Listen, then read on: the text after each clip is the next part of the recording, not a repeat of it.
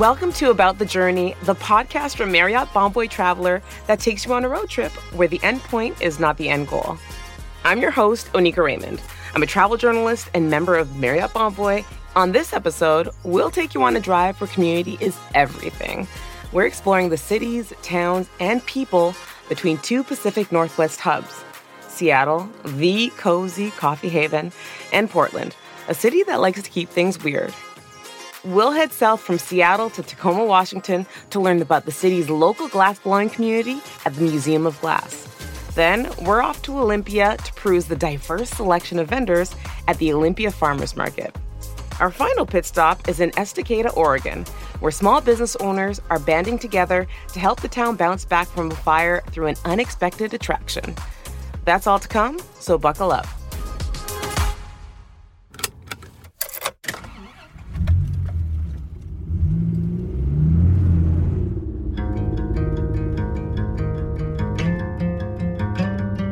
Now, this is not your classic route along US 101 and the Oregon coast. With so many tourists flooding the coast, we're heading inland on I-5. We'll trade in ocean views for the Puget Sound, the major body of water that connects Seattle and its neighboring cities to the Pacific. About half an hour from Seattle, we'll arrive at our first destination, the Museum of Glass in Tacoma.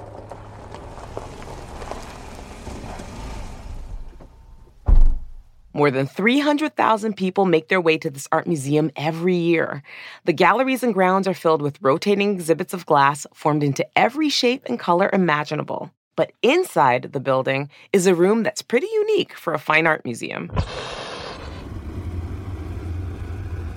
I think that people can walk in and be intimidated by the space. This is Benjamin Cobb.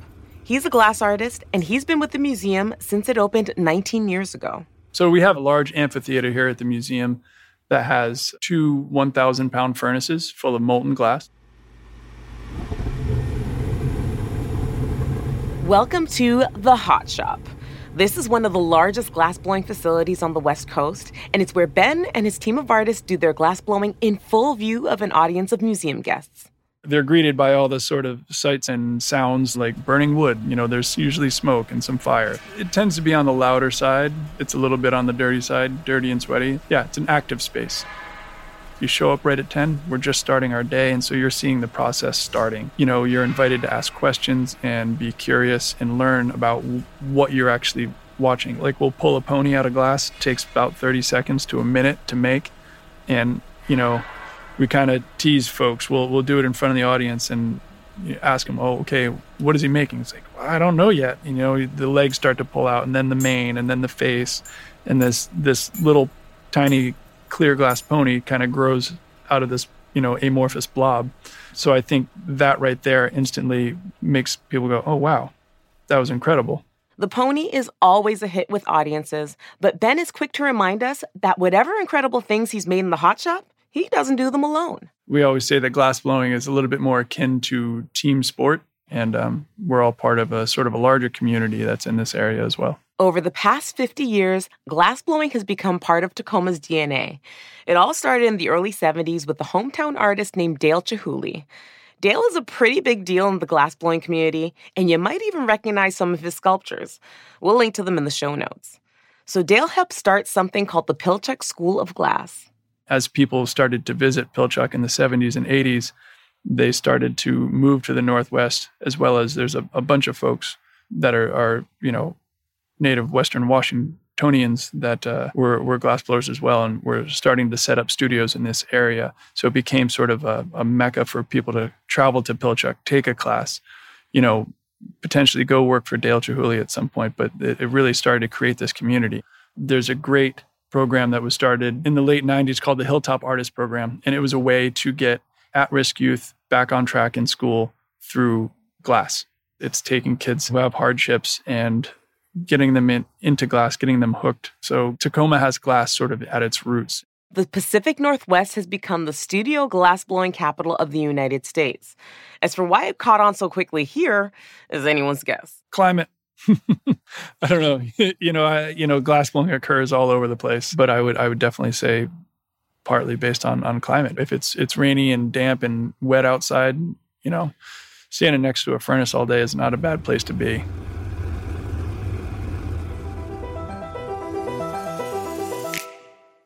We'll take Route 5 about half an hour southwest to Olympia. If you feel like a quick pit stop, stretch your legs at Billy Frank Jr. Nisqually National Wildlife Refuge. Keep your eyes peeled. You may get lucky and spot an orca whale here. Once we make it to Olympia, I hope you're hungry, because we're headed to the farmers market.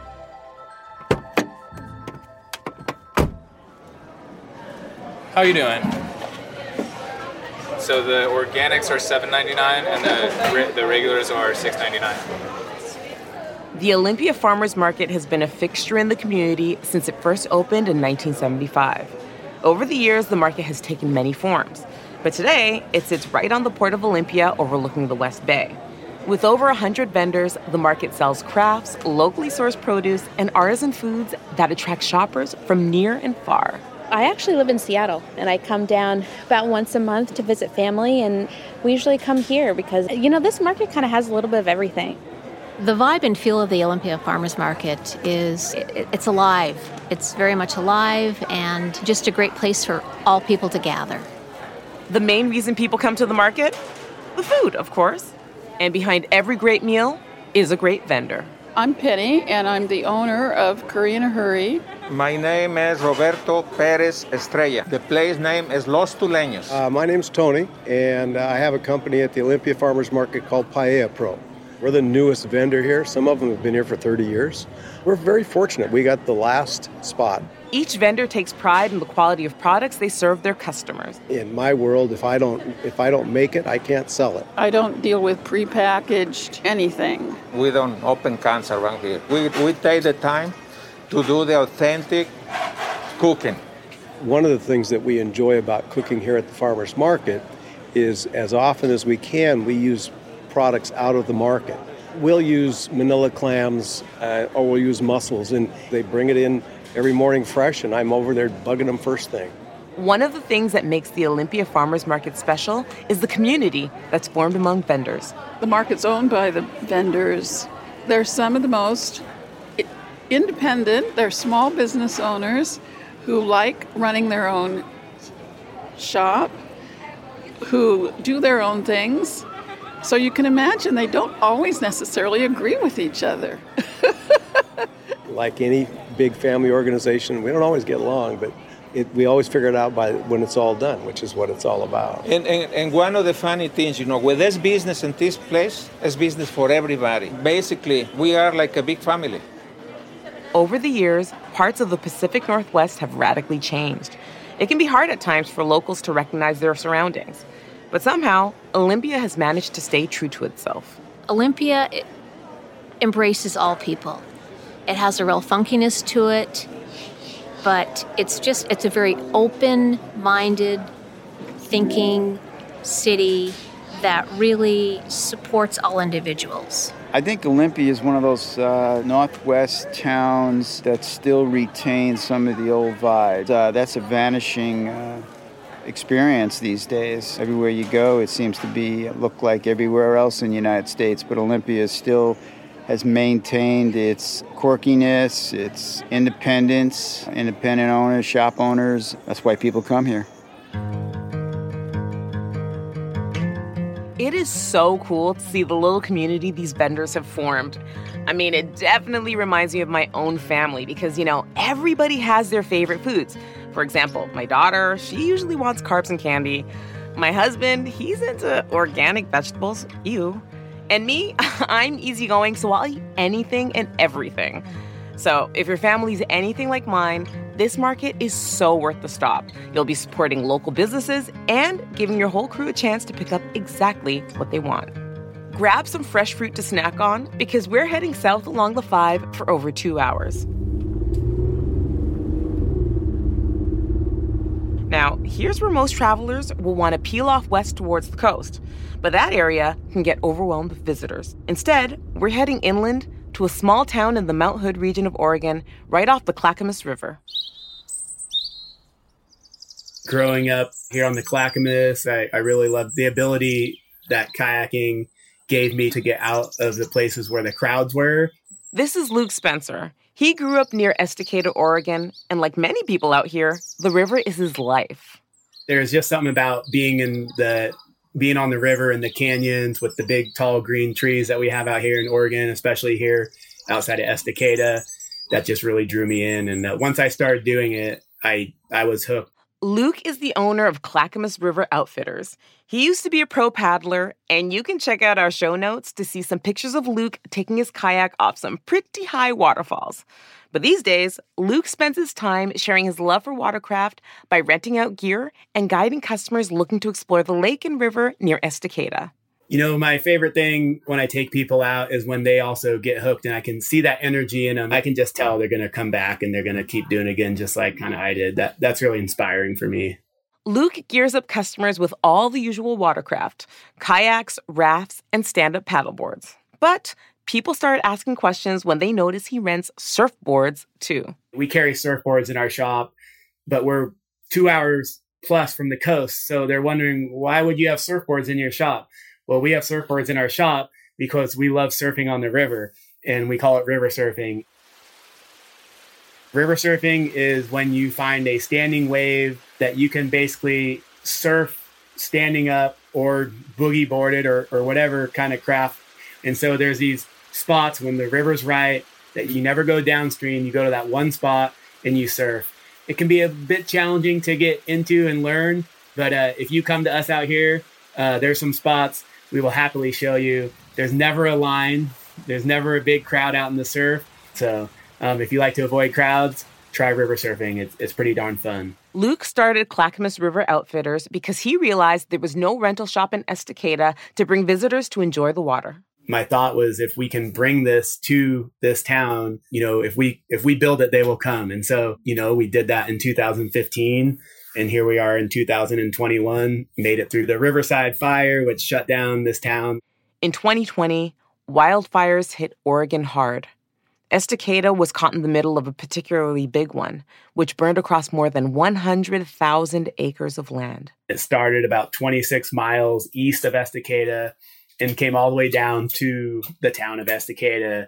And, you know, the fire department and a lot of locals and volunteers were able to stop it literally on the doorsteps of town. And I had a couple friends that lost their houses out here. The fire did get under control, but then the aftermath of that fire is still being felt out here. So currently the highway is still closed. Having the highway shut down is really tough on a lot of the small businesses here. And also just the recreators that want to go up and camp and go to the hot springs and go mountain biking, go four-wheel driving, go rafting, go kayaking, go hiking, go mushrooming. All these things people can do up there, that's all closed down. Some kayaking and other activities are still available, but with so much closed upriver, reopening the Clackamas Highway is super important to Luke and his community. So there's quite a few local businesses that operate up here. We have come together to basically help get it back open as soon as possible, and to make sure that, you know, somebody is looking out for the small businesses and for the recreators that want to be able to use and access our national forest. With the highway closed, Luke and the local businesses are doing what they can to help Estacada, and he says anyone coming to the area can contribute. Getting some gas, buying a coffee, maybe going to the local store, picking up your needs there. All those things are great. They can also get in touch with us here at Clackamas River Outfitters, even if it's just to answer questions. We're here. You will be able to get to us on the phone, and we're happy to send you in the right direction, whether it's where to get coffee, where to get food, you know, where to beat the heat and go to a nice water hole, you know, where to avoid some crowds, any little secrets that we can spill but not let the cat out of the bag. We're happy to do that. So just coming out and exploring this area of the Clackamas River and Estacada is really what will help us get back on our feet and thrive in the future. Today, eco-conscious tourism is more important than ever, especially in places like Oregon. The Oregon coast gets millions of tourists every year, with the majority checking out spots like Cannon Beach and Ecola State Park. But you know what that means? Foot traffic. And excessive foot traffic leads to the erosion of the coastline. So let's please give this natural environment a break and check out lesser-known places like Estacada. Once we've toweled off and returned our kayaks, we'll hit the road for one last time towards our destination, Portland. We'll follow the Clackamas River up Route 224 and out of the Cascade Mountain Range. In less than an hour, we'll land downtown at the Portland Marriott Downtown Waterfront. Located just off the Willamette River, there's always a waterfront festival or market happening just steps from the front lobby. Some favorites are the annual Waterfront Blues Festival and the Brewers Festival.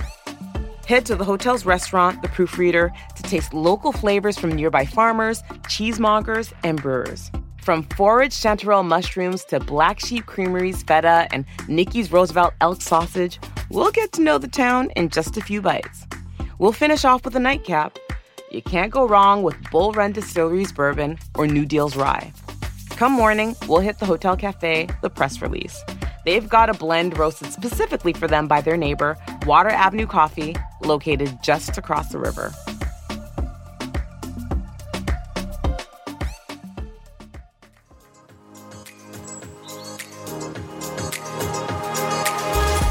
Just like that, we've reached the end of our Seattle to Portland road trip. We hope you've enjoyed meeting the communities that dot this route and hearing stories from the small groups of people that make big impacts on their local cultures. We saw how a community formed around glass in Tacoma, how food makes rival vendors feel like family in Olympia, and how even a devastating fire in Estacada can bring together a community. This stunning part of the country draws people from all walks of life together, and it's worth anyone's time to come experience that for themselves. About the Journey is produced by Marriott Bonvoy Traveler, At Will Media, and me, Onika Raymond. Our Marriott producers are Robin Benefield and Jess Moss. Our At Will Media producers are Mitch Bluestein, Christy Westgard, Elliot Davis, Naila Andre, and Drew Beebe. Special thanks to our guests on this episode for sharing their stories along the route. And thanks to you, our listeners, for coming on the ride. And if you like this episode of About the Journey, please be sure to rate, review, and subscribe wherever you get your podcasts. See you next time on The Open Road.